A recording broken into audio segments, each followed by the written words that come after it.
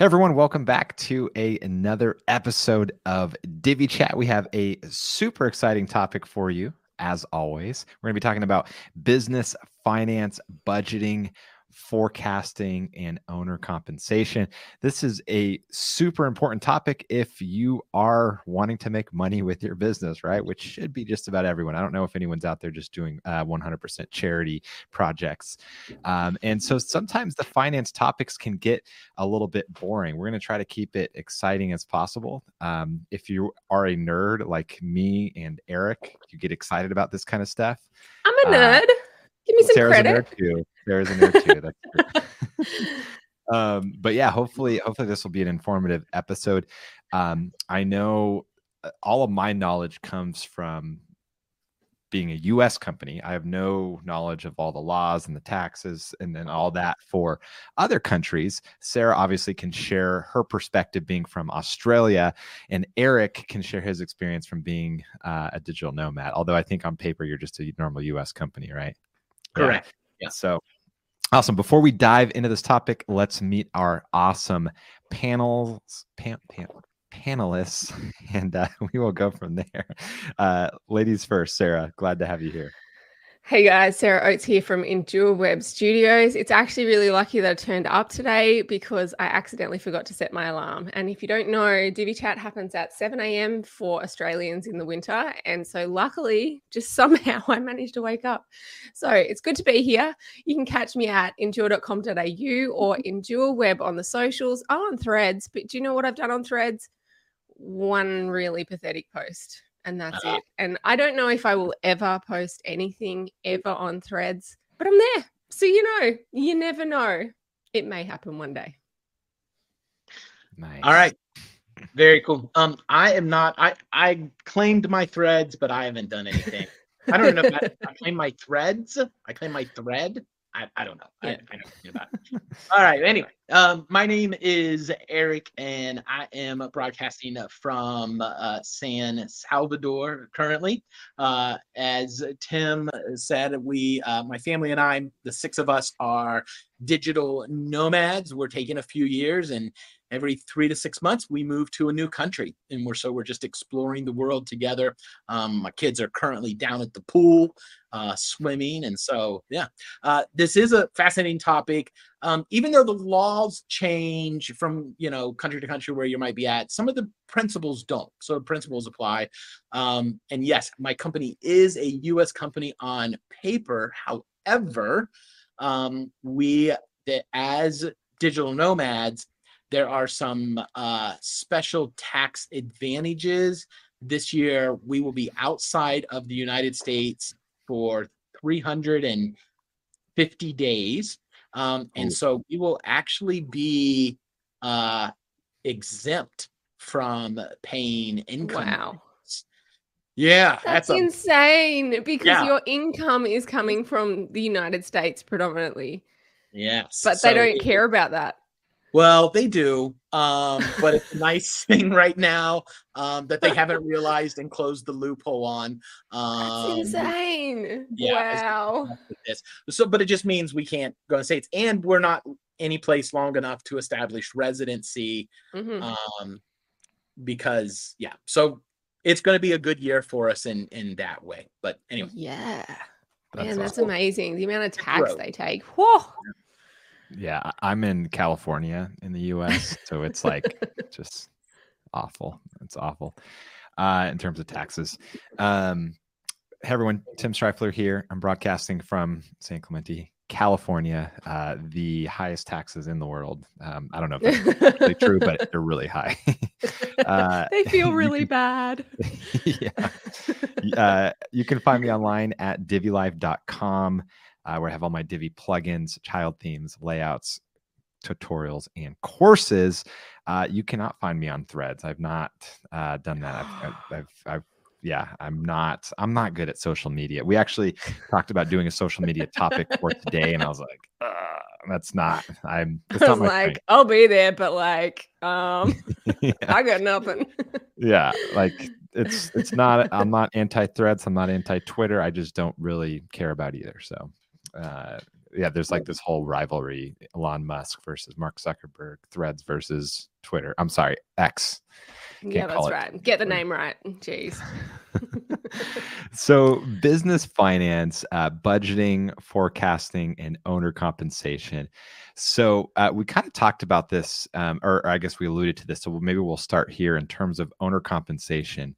I used to think that when you start a business, so back when I had zero business knowledge, that your business account is just your own account and there's no separation between business and personal. And sometimes people do run their business like that. It's not recommended. So why don't we discuss kind of that separation of business finances versus personal finances, and then what are some of the best ways to compensate yourself? Salary versus owner distributions, that sort of thing. So who wants to dive in? I know we're going to touch a little bit on how it differs from tax perspectives from country to country, but let me just say that as a disclaimer, we are not tax accountants. We are not, this is not tax advice. This is not legal advice. This is just general information. Yeah. Go and talk to a CPA, a tax professional, someone who has some sort of legal authority for all of your official advice. This is not official advice. So who wants to go first and talk about owner compensation? I think there's one clear distinction that we need to make, I think, between you guys and me, aside from countries, which is you guys both run companies. Is that correct? Yes. So I don't run a company. And so I think that's a really clear distinction that we need to make. And I'm not sure how it works in America, but in Australia, you're a company and then, you're the CEO or you're the runner of the company. And therefore, there's very clear distinctions around the way that functions. But for me, I'm a sole trader. And so a sole trader is someone who is running. So I have an Australian business number, an ABN. So I'm an official person who's allowed to run business things and ask for money under my ABN. And then that ABN, I have to tell the government what money I have received, and then I have to pay them money. And so it's all still very official, but it's not a company. It's just me as Sarah Oates, and Endure Web Studios is my ABN. So it still seems to the world like a company, but from a technical perspective, it's different. And so technically that bank account that we're talking about is my bank account. So it technically isn't the company's bank account because it's the government just sees it all as my money. However, my very, very strong standpoint is you should have a separate bank account and you should treat it like a company, even though you are not a company. And so from the very beginning, for me personally, I have treated that bank account like it isn't my own bank account. So even though technically it is, and even though the government sees it that way, and even though the tax system, I have to treat it that way, I have a separate bank account. People put that money into that. I don't spend money from that bank account unless it's for business purposes, unless I accidentally do, which I've done a couple of times. But then I have to treat it like I paid myself. So I like mark it as my pay, basically, because I accidentally paid myself and therefore I'm paying tax on that thing. So my strong opinion is you should treat it as if you're a company, even though you're not a company, and have a completely separate bank account where only money gets spent from that is for business and only money that comes into it is for business, because it makes your tax so much easier. Like aside from anything else, aside from it making it clear what the business has and what the business doesn't have, it just makes tax simpler. And you can invite an accountant into your Xero file or whatever you choose to use, and it's not going to be a big stressed thing. Yeah. So that's the way I run my business. I know some people don't, but I really strongly advocate for it because it's going to make everything simpler, but also it can actually help you do what we're going to talk about today, which is budget, and actually work out how are you going to make your business sustainable in the long run, which in the early days is really, really tough. And maybe everything that comes into that bank account is going into your personal bank account, but in my opinion, it should still come via that account rather than just straight into your personal bank account. So that's just a distinction, because I know you guys are running companies, and so there will be some differences in the way that functions, because you have to have a separate account, whereas I don't have to, but I think you should. Yeah, no, that's a great point. And so here in the US, we call it sole proprietors, which is Yep. anyone can just go and start a company. You don't have to go and file anything with the government.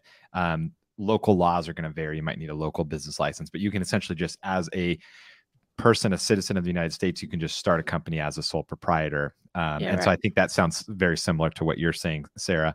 And so, yeah, when I first started, that's what I was. I was just a sole proprietor doing web design. And I got the separate business account, as Sarah mentioned and recommended. And I 100% am on board with that.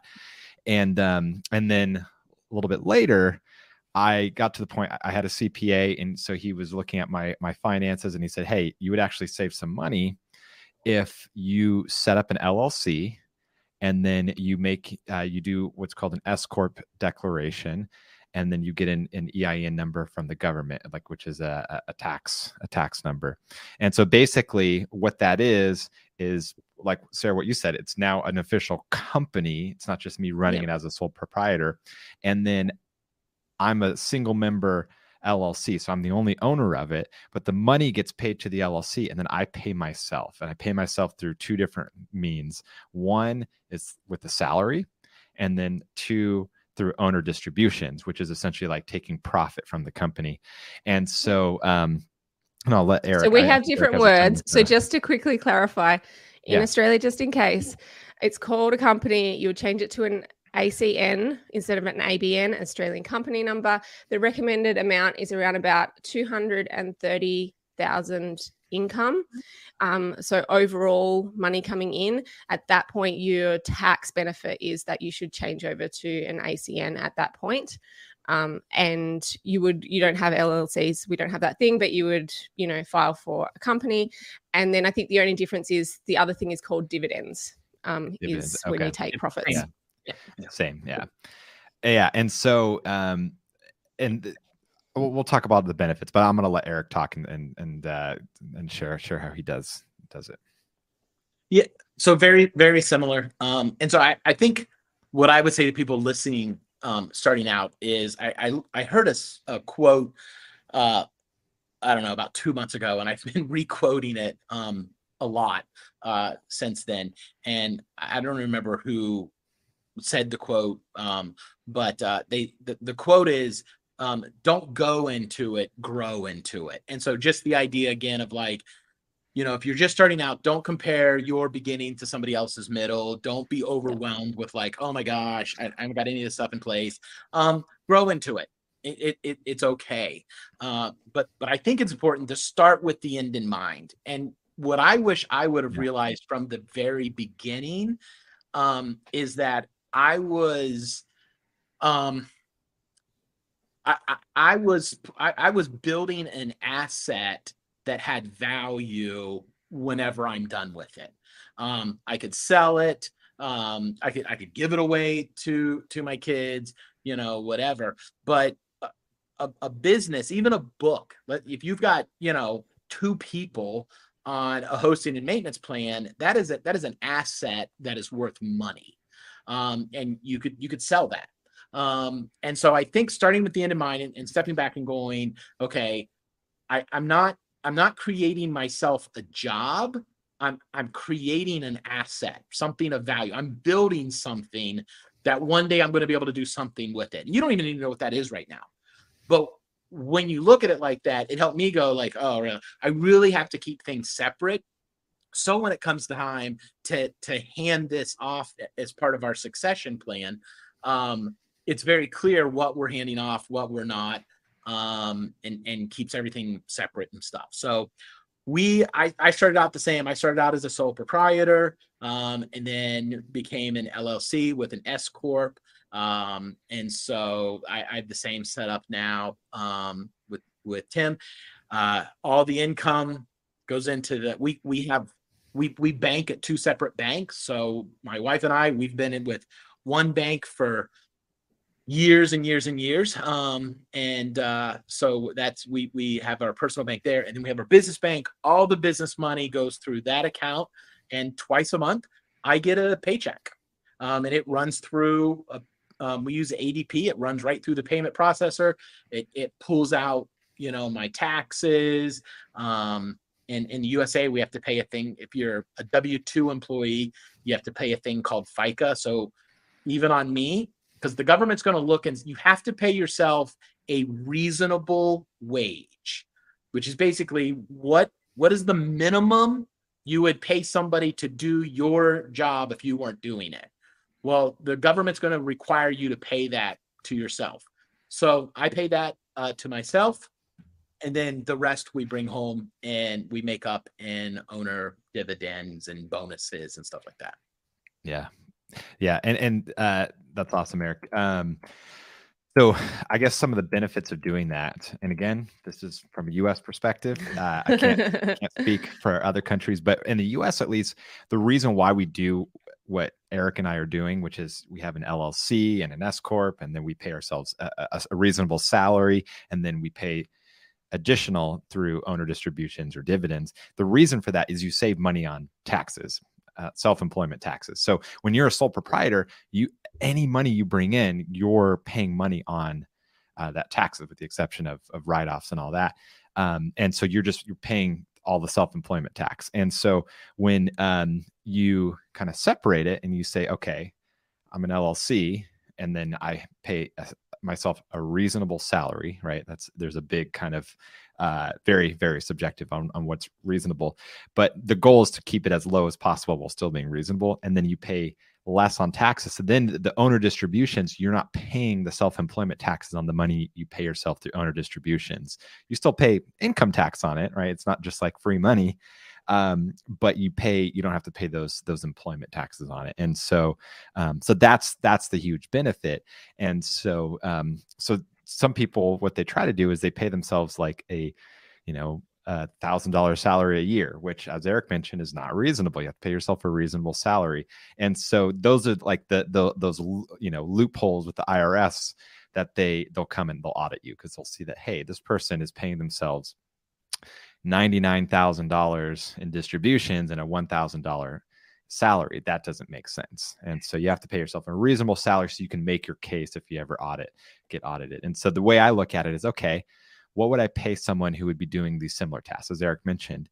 And then, I pay bottom of the barrel market pricing, right? But at least it's backed by something. And then the rest of my payment can be through owner distributions, which is doesn't have those additional taxes on it. Did I say anything that didn't make sense or incorrect? Okay. No, that all sounds good. And the other benefit to it is this, if I go outside, literally every single day we feel an earthquake in San Salvador. In the last 365 days, they've had over 3,000 earthquakes. Literally every day we feel an earthquake. And so if I'm outside and there's an earthquake and I get crushed, but my wife and my family all live, this is their life. Like, this is how my family lives. This is the livelihood. By having it built into the operations of our company that somebody's getting paid to run this, my wife can immediately hire somebody to run it, but she's still bringing home the owner dividend on the other side, and then plus life insurance and stuff like that. And you can get we have a thing called key person insurance. And so we carry a key person policy on me. If something happens to me, the company gets an insurance payout, and they can use that money. Marissa can use that money to hire somebody to facilitate the sale. She can use it to hire somebody to run the business, or she can sell the business, and anything that's remainder out of that comes home as life insurance. And key person insurance is extremely cheap. So if you're doing this and you're married, you got to step back and think about that side of all of it as well. How are you using this as something that is going to be, useful to your family if something does happen to you? None of us like talking about this, but it's never too early to think succession planning for your business. Yeah, that's a really good point. So yeah, one last thing I wanted to say is, with this type of setup, when you're a company, Sarah mentioned in Australia, it's $230,000 is when you want to go that direction of having a separate like company. In the US, I don't know because it varies probably state by state. But talk to a tax professional and they'll tell you whether or not you should remain a sole proprietor or form an LLC with an S Corp election. But one of the things that I find really useful is doing this this shift is it's not just a shift on paper, but can also be like a pretty important shift, a mindset shift, in that you start looking at your business as a living, breathing entity and not just something it's not just a job, right? And so then you start making decisions that's best for the business, not necessarily only best for you. And so, yeah, having that mindset shift has been really helpful for me because I look at it as two different things. There's and my business on paper is Tim Strifler LLC, but there's Tim Strifler LLC, which is Divi Life and other projects I have that fall under that umbrella.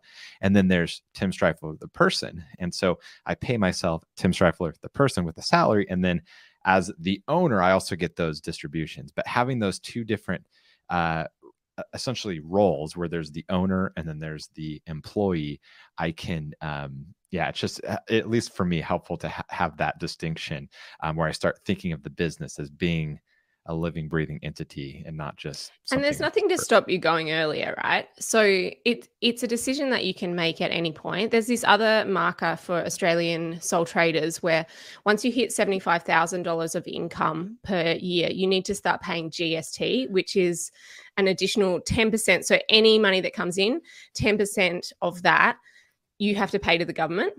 But then anything you purchase, that also charges GST, you get to claim that back. So say I buy, a computer, it's $5,000, $500 I get off my GST, if that makes sense, because it's kind of this like reverse trading within Australia of this extra 10%. But once you hit that 75,000, you have to start charging GST. You can start charging it whenever you want, because you sound bigger than you are. So if you're not anywhere near reaching $75,000 income, you can still register for GST if you want to, when you've only got 30,000 coming in, because it makes you look bigger. And the same, if you want to become a company earlier, you can do it. Like there's nothing to stop you doing these things earlier. And I know one of my friends that I was working with, he registered for GST well before he needed to, because it just made him look bigger by saying, yes, I charge GST. It made him seem like a bigger company. But an important thing to note, as soon as you hit that 75,000 income, you have to start paying that GST that month, even if it's midway through the year. So just keep that in mind if you're Australian. So you want to be ahead of that. And if you've already sent out your invoices without GST, you just have to pay the 10%. And you didn't charge your clients that extra 10%. So you get hit. So you want to be ahead of the game. So you start adding the 10% to your client so that you're not hit and all of a sudden you only got 90% for those invoices while you're catching up to the fact that, crap, I have to pay GST. But yeah, my point is you can do it early if you want to. I could go to a company now if I want to. And then I'm just ahead of the game. Maybe it makes me look a little bit bigger. And that's also okay, as well as the mindset shift. Yeah, definitely. Sarah, can you throw Sean's question up? Oh, sure. So we didn't actually answer this. We basically said talk to a professional. And the reason for that is there's a lot of factors in play. So like a tax professional. I'm going to interrupt. For people that are listening and not watching, can you read the question? Oh, good point. Yeah. So I got in late. So maybe you covered this, but I should shift to pay yourself a salary versus just taking owner's draw. So this is one of those non-answers, which is it depends. Talk to a tax professional because it's going to vary in the U.S. state by state. And then also there's other factors, right? There's costs associated with the formation. There's costs with you have to go through and run payroll. As Eric mentioned, he uses ADP. I use QuickBooks Payroll. So there's some additional tax costs associated with it, in addition to just the overall whether or not it's beneficial from a tax perspective. So, but the essential thing is you pay yourself a salary when you're a company. Well, in Australia, this is the case. I don't know. You pay a company, you own as well when you're a trader, and so it's really that question of you become a company rather than what what's the difference? Is that right? That's right, right? Like the technical term for me is owner's draw. It's or like drawings or something like that.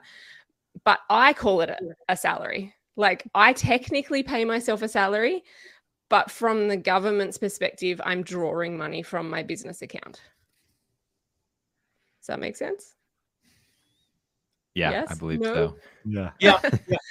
So even if you just take a draw, you're going to pay income tax on that. Yeah. And 100%. so you need to still record that. You need to report that. You need to set money aside for that. Either you personally or the business needs to be setting money aside to cover that when the bill comes, because your business can pay your tax bill. That's fine. But again, at what point do you officially set yourself up as a W-2? I think it depends on, your classification. I mean, we had to the moment we switched to an S corp. And so I don't know. So, but it's worth finding somebody to talk to. And there are a lot of great tax. But here's the thing. What you don't want is you never want a tax accountant that tells you at the end of the year that you need to go buy a piece of equipment to save on your taxes. That the math, the reason you don't want that as your accountant is because they don't know how to do math. And so you're never going to spend, you're always going to end up spending more money. I would rather park that money in retained earnings and pay a small percentage on it. And so why would I go spend $5,000, to save, $1,000? That doesn't make, I'd rather have the $4,000. Like that doesn't make any sense. Now, if it's a legitimate thing you need, something you need, then go for it. So find out first, like, when you're talking to a tax accountant, are they, trying to, you want somebody that tries to find every legitimate tax deduction. But if they're going to be at the end of the year, like, ask them, what should I do at the end of the year when I have leftover money? The right answer should be, invest it, put it in retirement, because you can put a lot of money in retirement for yourself and your spouse if you're married, which is great. Put it in retained earnings. That is, I love putting it in retained earnings. That's one of my favorite things to do. But if they're like, go buy a houseboat so you can have staff meetings on it, so you have a tax write-off, they're an idiot. Don't hire them. Yeah. I mean, it depends what size business you have. Like if you're a sole trader and your like income is, I don't know, 20,000 per year, and you do need a laptop, and they say like, well, you've got this money, you could do it before the end of financial year or later. Like my only point is it very much depends. Like $5,000 to a small business who's earning, I don't know, 50,000 compared to someone who's bringing in $1 million is going to be really different. And so obviously the way you save on tax is going to depend, but that's where you go talk to an accountant, and an accountant is going to help you make better choices, and probably not for this financial year, but realistically for the future financial years. That's when you want to be making the decisions. So you're setting yourself up for the full year. For example, in Australia, they're starting to make rules around you have to track how much you use your computer. Well, that's really hard to do at the end of the financial year. And so if you can set yourself up with timing that auto tracks it, then you've set it up at the start of the year. You don't have to think about it. And then at the end of the financial year, it's not a big deal. But if you think about that in the last month, it's going to be stressful. Or like tracking your kilometers when you go to client meetings or whatever. If you're doing that over the year, way less stressful than trying to backtrack and think, what meetings did I have? Where did I go? I don't know. Much harder. Yeah, absolutely. Yeah, for a lot of reasons, build a relationship with a really good tax professional, ideally CPA, and they're going to give you guidance not just on whether or not you should form an LLC with an S corp election, whether or not you should be a W-2 employee, but then also with all of these things for planning, tax planning, sheltering income. And don't be afraid to change. It's okay to change accountants. It's not a big deal. Like, it really doesn't matter. And it's okay if you're not happy, shop around. That's your right. You don't have to feel bad. We're on our third, and we're actually looking to change. Not because we don't like that. We really, really like the guy we're with. he doesn't understand expat taxes and stuff like that. So we now need somebody that has a different level of expertise. And we're on our second bookkeeper. We just outgrew our first bookkeeper and moved to one that only works with agencies, and she's been amazing. Nice. Yeah, that actually brings us to a good kind of segue into the next topic, which is like budgeting and bookkeeping and those sorts of things. And so actually, I like for 95% of things that aren't like my core like focus of running my business, I outsource. However, bookkeeping is one of those things that I do myself. I don't do it regularly. I usually do like months and months at a time playing catch up.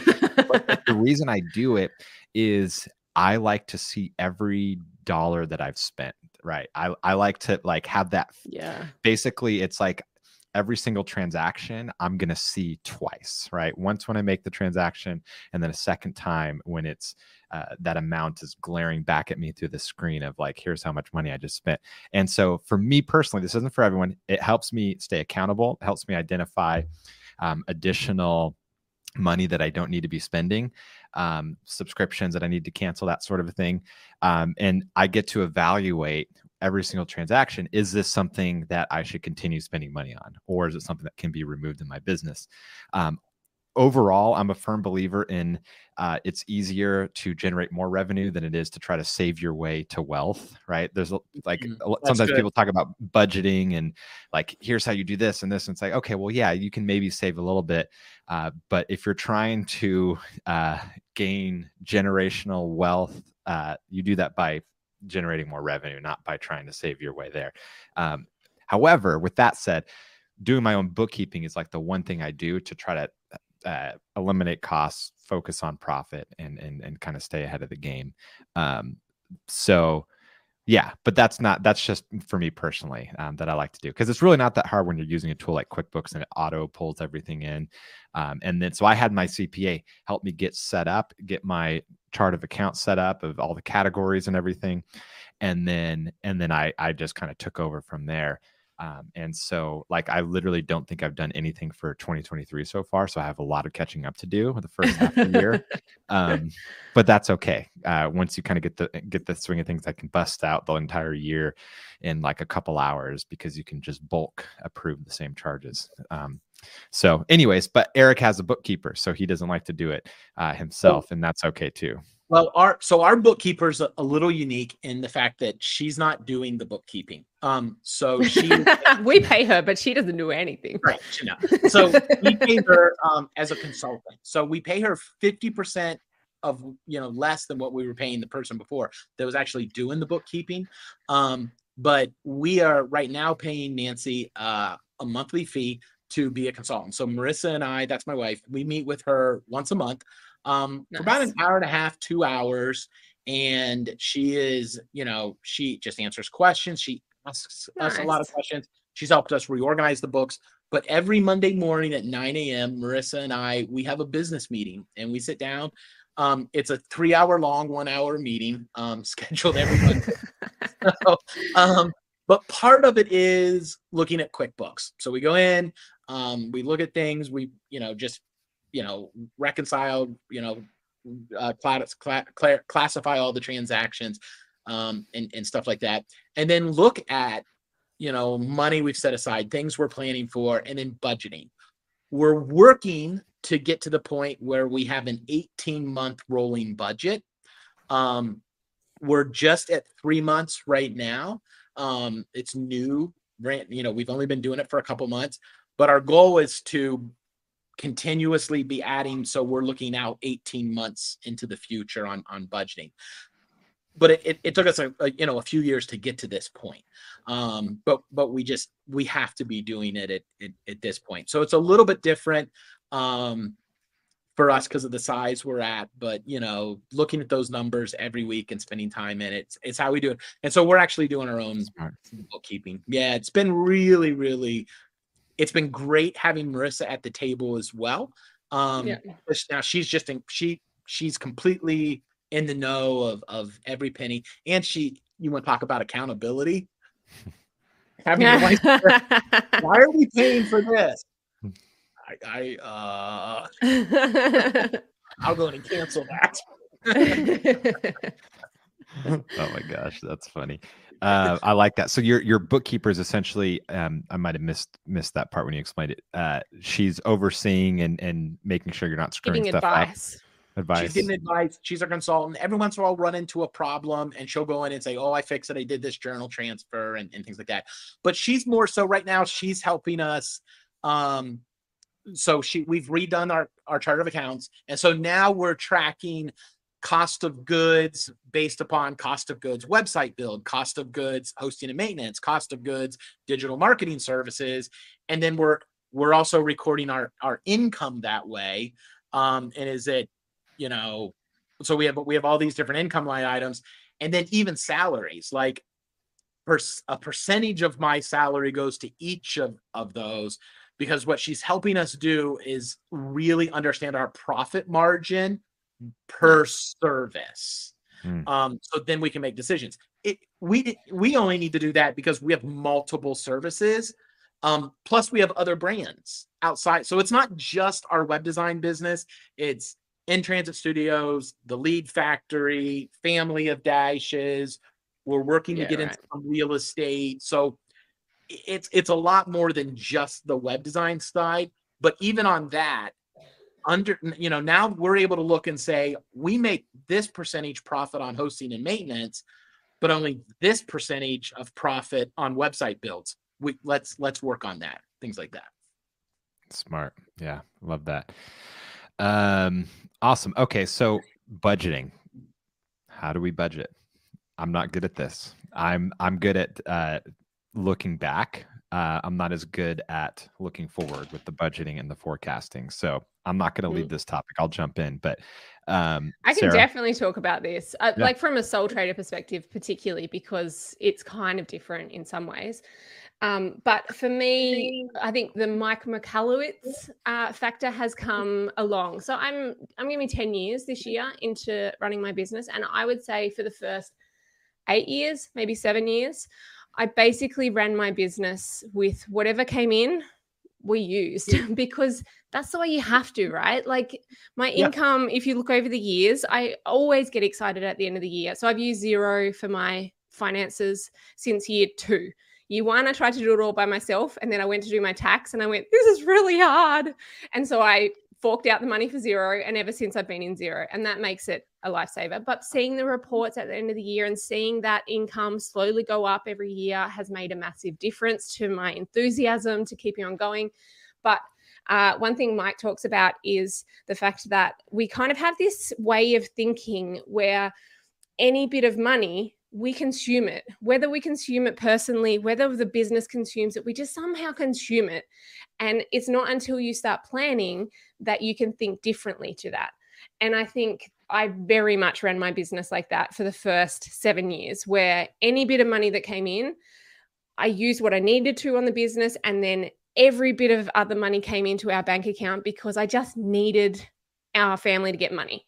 And that's the way it went. And we kept growing. I did always have a amount of money I wanted to pay us, but I always increased that. As the business was growing, I would increase it before the business was ready, like every time, because I felt so much pressure to give our family money. And then a couple of years ago, maybe 2 or 3 years ago, I decided to try the profit first thing. And honestly, as a sole trader, like it's the biggest thing I can recommend to anybody because it massively changed the way I saw money. Not so much, I mean, the whole system is as money comes in, I have this spreadsheet where as money comes in, you just categorize all the things. So I've got like this kind of Excel sheet I chuck in. So say like $2,000 comes in. I do this weekly because I find it useful to keep on top of it. But as money comes in, say $2,000 came in, it would automatically distribute all the money. So GST, which is that 10%, straight away, $200 is going to go to GST.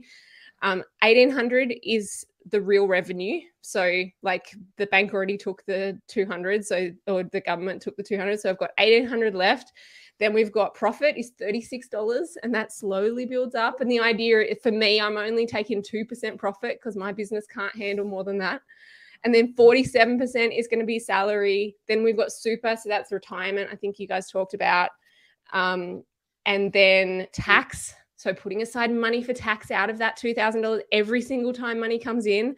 And then expenses. I give my business 30% for expenses. So having some sort of system that allows you every time money comes in, that you pre-put it in places so that then as you move forward, you have money set aside for expenses. You have money set aside for salary. And by doing that, I started to build up a buffer, and I stopped taking money. Sean's just asking, is that software? It's not software. It's a book called Profit First. You can do audiobook. You can read the book. Honestly, it's the biggest game changer that I had for my business. And while, yes, my business was still growing, I suddenly built up a 3-month buffer worth of money, which was revolutionary for my business. And so it meant that suddenly I had this bit of money where I knew that in 3 months' time, even if no more business came in, I was going to be able to pay our family and I was going to be able to cover the business expenses. Well, this year in December, January, and February, I had to eat up that 3-month amount of money. And I didn't talk about it here because, who wants to say my business is failing? But this year there was a collision of COVID had given a lot of small businesses money. So the government gave a lot of small businesses money, and that money started to run out. And at the same time, the interest rates started to go up. And all the small businesses decided, I don't want to spend any money. And so it wasn't just me. I discovered, thank God, I talked around, everyone was struggling. And all of a sudden, no one was spending money. And all of a sudden, no inquiries came in. And I had to eat up that 3 months. Thank God I had it, right? Like, this is exactly why we're talking about what we're talking about. Because if I had have still been running my business the way I was running it 3 years ago, I just would have been dead in the water in January, like straight away. And so having that 3-month buffer meant, okay, I can eat that up while I try and work out how we move forward. And then March came and all of a sudden things were back to normal. And now I'm working on building that buffer back up again. And if you don't have that buffer, you can't do this thing of like budgeting ahead. You can't know what's coming up, and you can't hit that road where crap, like there's no inquiries. What do? Do I have to go get a job, or like, how do I manage this? You've got enough of a buffer. I'd love to have 6 months. Like, that's my goal. I want to get to 6 months or even a year worth of buffer. And that's where that idea of at the end of the financial year, are you just going to spend that money that's extra in your bank? Or are you going to save it as your buffer for the future, because you might need it and something might come up, or you might get injured and you don't have the insurance that, covers it or whatever, and you need to take 6 months off. Do you have the money sitting there ready to go? So anyway, that's my big pitch for Profit First. I only started it, I don't know, 2 or 3 years ago, and it saved my butt this year, like 100% saved my butt. Yeah, that's awesome. So I'm like the anti-budgeter. I don't budget, and I'll explain why. But Eric, do you want to go first? Or do you want me to go first? No, go ahead. I really want to hear what you have to say. So, and my business is different than everyone here being a product business. I'm not selling services. So I've been, since Divi Life started, I've been focusing on scaling. And so the reason why I don't have a budget, a couple of things. One, I am so focused on growth and scale. And so, spending money to make money type of mentality. However, every single dollar that I spend, I consciously think through, is this a good investment? Am I going to see a return on it? And is it necessary, right? Because sometimes people will try to sell you something and say, well, the cost doesn't matter because you're going to make back, 5 times this. It's like, okay, well, the cost does matter, because if there's an alternative that's going to get me the same result that's cheaper, I want to do that. And so opportunity cost does come into play. So I think through those things every time I'm spending money. That way I don't just spend like crazy. I am careful about how I spend. I'm frugal. I'm actually more frugal with business funds than I am personal funds. And so I actually keep like the majority of our money in the business. I only pay out personally when we need money, essentially, on top of my fixed employee salary. And so And then also, as I mentioned, when I'm doing my bookkeeping, I'm seeing all those expenses again. So I'm having to reevaluate everything. So I don't budget. When it comes to marketing, I do not have a marketing budget because I'm a firm believer that as long as the marketing, and this is really easy to track with like paid advertising, for example, as long as your paid ads are profitable, your marketing budget or your advertising budget is infinite, right? So as long as you're getting money back for every dollar that you spend, you can spend an infinite amount of money because you're always going to be getting it back. Obviously, that's not going to remain true forever. We're not going to get into ads and how market saturation and all that. But essentially, that's kind of what I'm doing. And I spend an insane amount of money to Google and Facebook on ads, but it's because they're profitable. So I don't think through, exceeding my marketing budget. Is like, no, there is no marketing budget. As long as these ads are profitable. If it's not profitable, if they're not making me money, they're losing me money, then I'm going to kill them. And then kill the ads, just to be clear. I was going to not the people. And then obviously there's other marketing expenses that are not so trackable, right? Not so like you can't see that immediate return on investment, whether or not it's working or not. And those, are more of a judgment call. Am I going to see a return on my investment in the long term? Yes or no? So that's kind of just my mentality is I don't budget. Luckily, my business is at a point where I do have an excess where I can kind of think through those things without having to actually have like a fixed budget. Now, and that's because I'm in this like growth phase of my business. If I get to the point where we don't think I can continue growing at this rate, now I'm going to focus on like scaling things back and refining the money that we're spending, but that's when I would bring budgeting into the equation. I don't recommend that for those that are building websites for clients to take my approach of like throwing budgeting out the window, but yeah, that's at least the way I think about it is, just focused on, okay, every dollar that I spend, do I need this? Am I going to see a return on my investment? If I pay this person, am I going to be able to take what they're building or designing and leverage it to make more money? If not, then I'm not going to do it. So there's a quote from The Office. Dwight Schrute says, anytime I'm about to do something, I think, would a stupid person do this? And if the answer is yes, I don't do it. And so I think that in the business as well. I'm sorry. So I was going to pass it on to Eric to. Yeah, go ahead, Sarah. Go ahead. Oh, I was just going to mention that I use an actual budgeting software as well. I forgot to actually mention that, but I do. So I use Xero, right? And it has budgeting functionality in it, but I find it very confusing. It's not the way my brain works. And my family has used a budgeting software for years and years called You Need a Budget, YNAB. And it's fabulous. It has auto feeds like Xero where your money can come in, but it basically allows you to kind of separate your whole life into all different categories. So we have like a whole fitness category, for example, but that's then separated by karate and rock climbing and, like all the different things. And so we can kind of track for our family. It just is the way my brain works. So I just made a budget for my business as well. The auto feeds come in. Technically, it means I'm doing my finances twice in Xero and in YNAB, but in very different ways because I actually have a budget set up for my business. So I know annual expenses. I know every July there's going to be these particular expenses, or every August there's going to be these particular, but then I have like just monthly expenses, and I have like a pot of money that's available every month for these things. And that's what's building up over the 3 months. And it'll even tell you, you've got 67 days worth of money available. And so you kind of know, okay, that's where I'm up to. I'm 2 months ahead. That's fabulous. It does the work for me of telling me like how am I going at saving my money? And their theory is you give every dollar a job. As the money comes in, you want to make sure that that money is attributed somewhere, and then you stick to where you attributed that money, and then you can actually build money up. And it's not like you see, I've got $10,000 in the bank. This is amazing. Let's go spend it. But in fact, you see, I've got $10,000 in the bank, and all of that $10,000 has a job, even if the job is business savings. That's its job.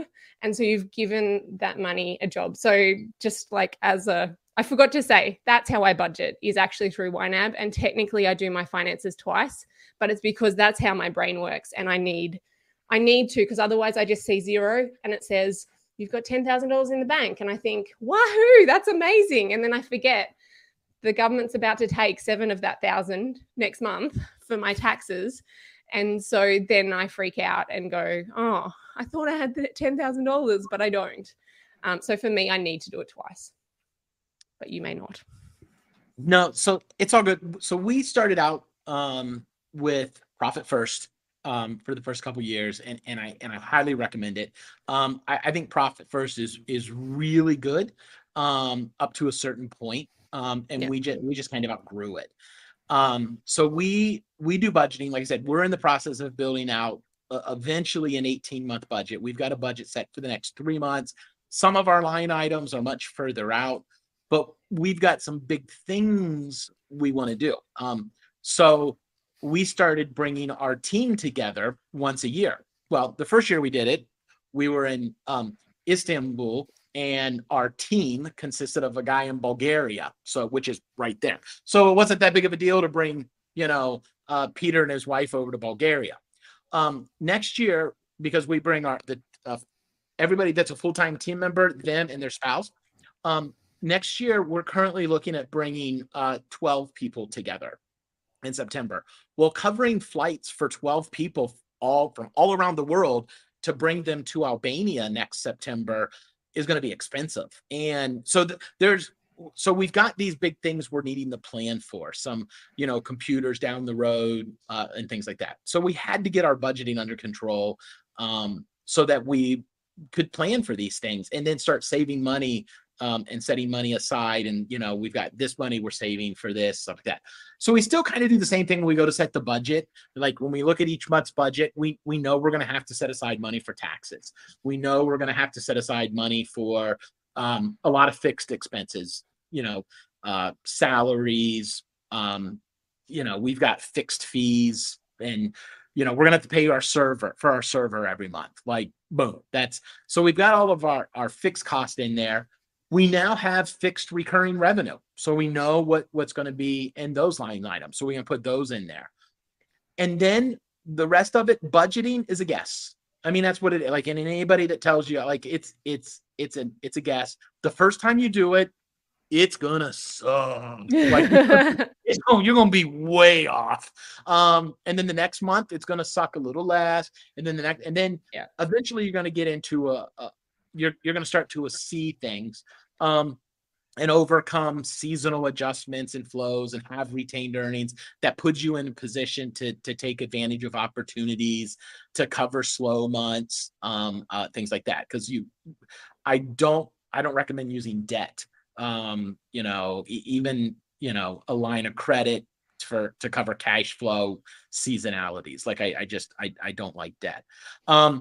So it takes a little bit of time. We use QuickBooks, and then we keep notes, separate notes, because the one thing I don't like about QuickNotes is we'll put money in a line item, and then the next month I'll go, why did we budget $1,500 for this?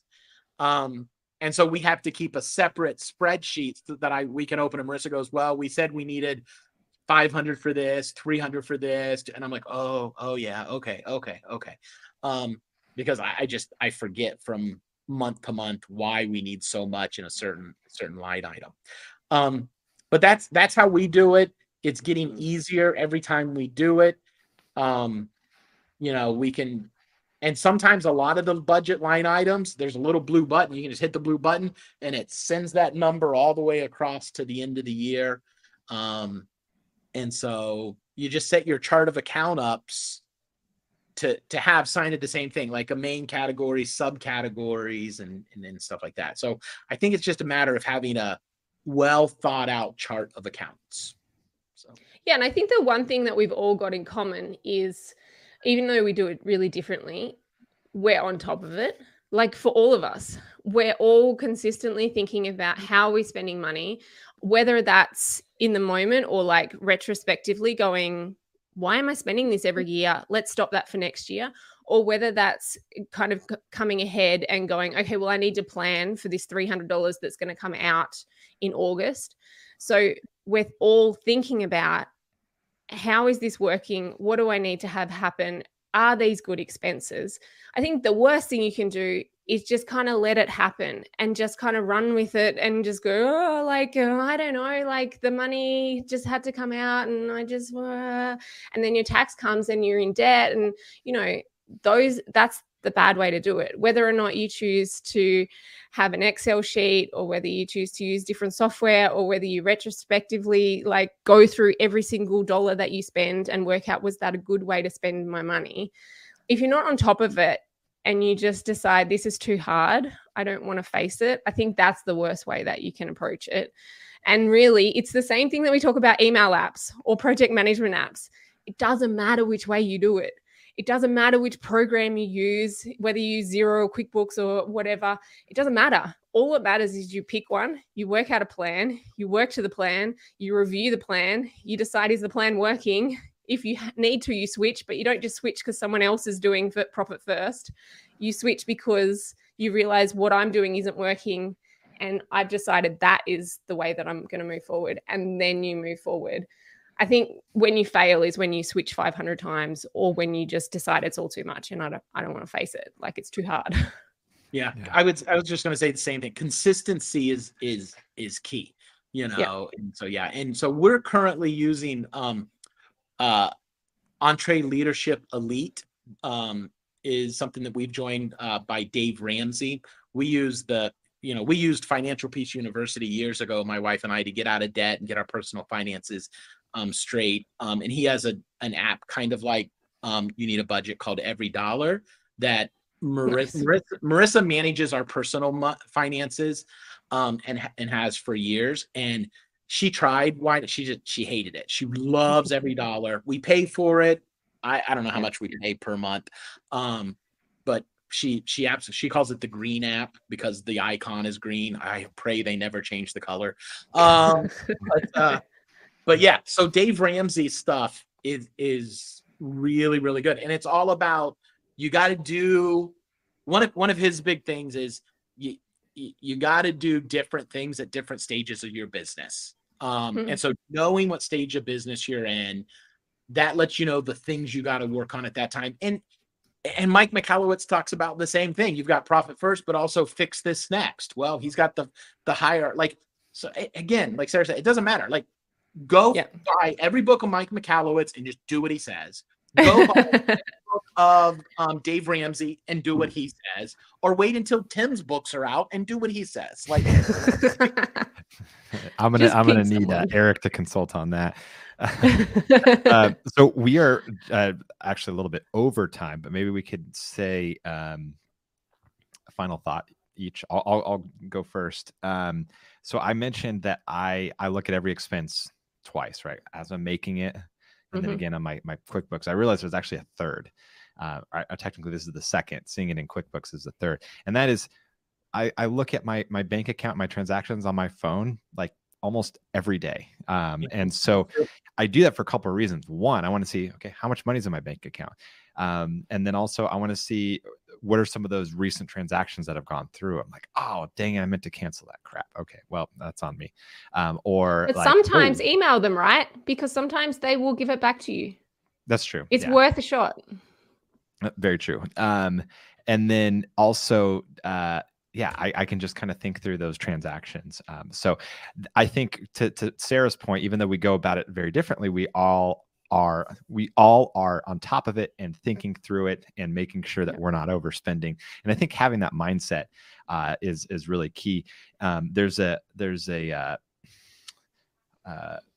what's the word I'm looking for? A saying, a quote. What you measure gets bigger, right? So whatever you're currently like focused on, is it your bank account? Okay. If you're constantly looking at it, right? And obviously you're doing things to make it get bigger, right?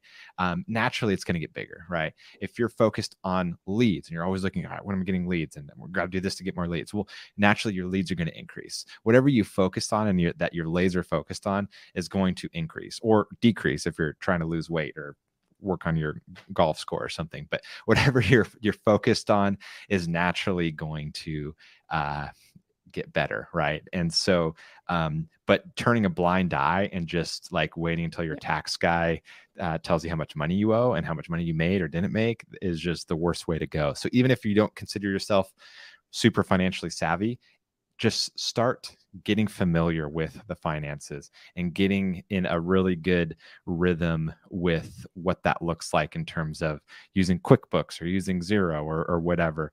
And then, just getting familiar with looking at it is going to be the first step.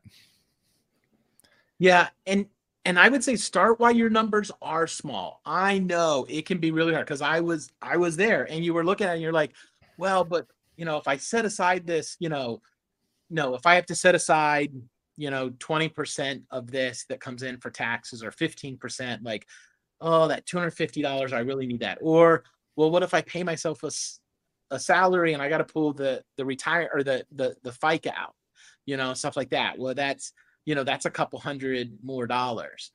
And I really need that right now because we're not bringing in a lot.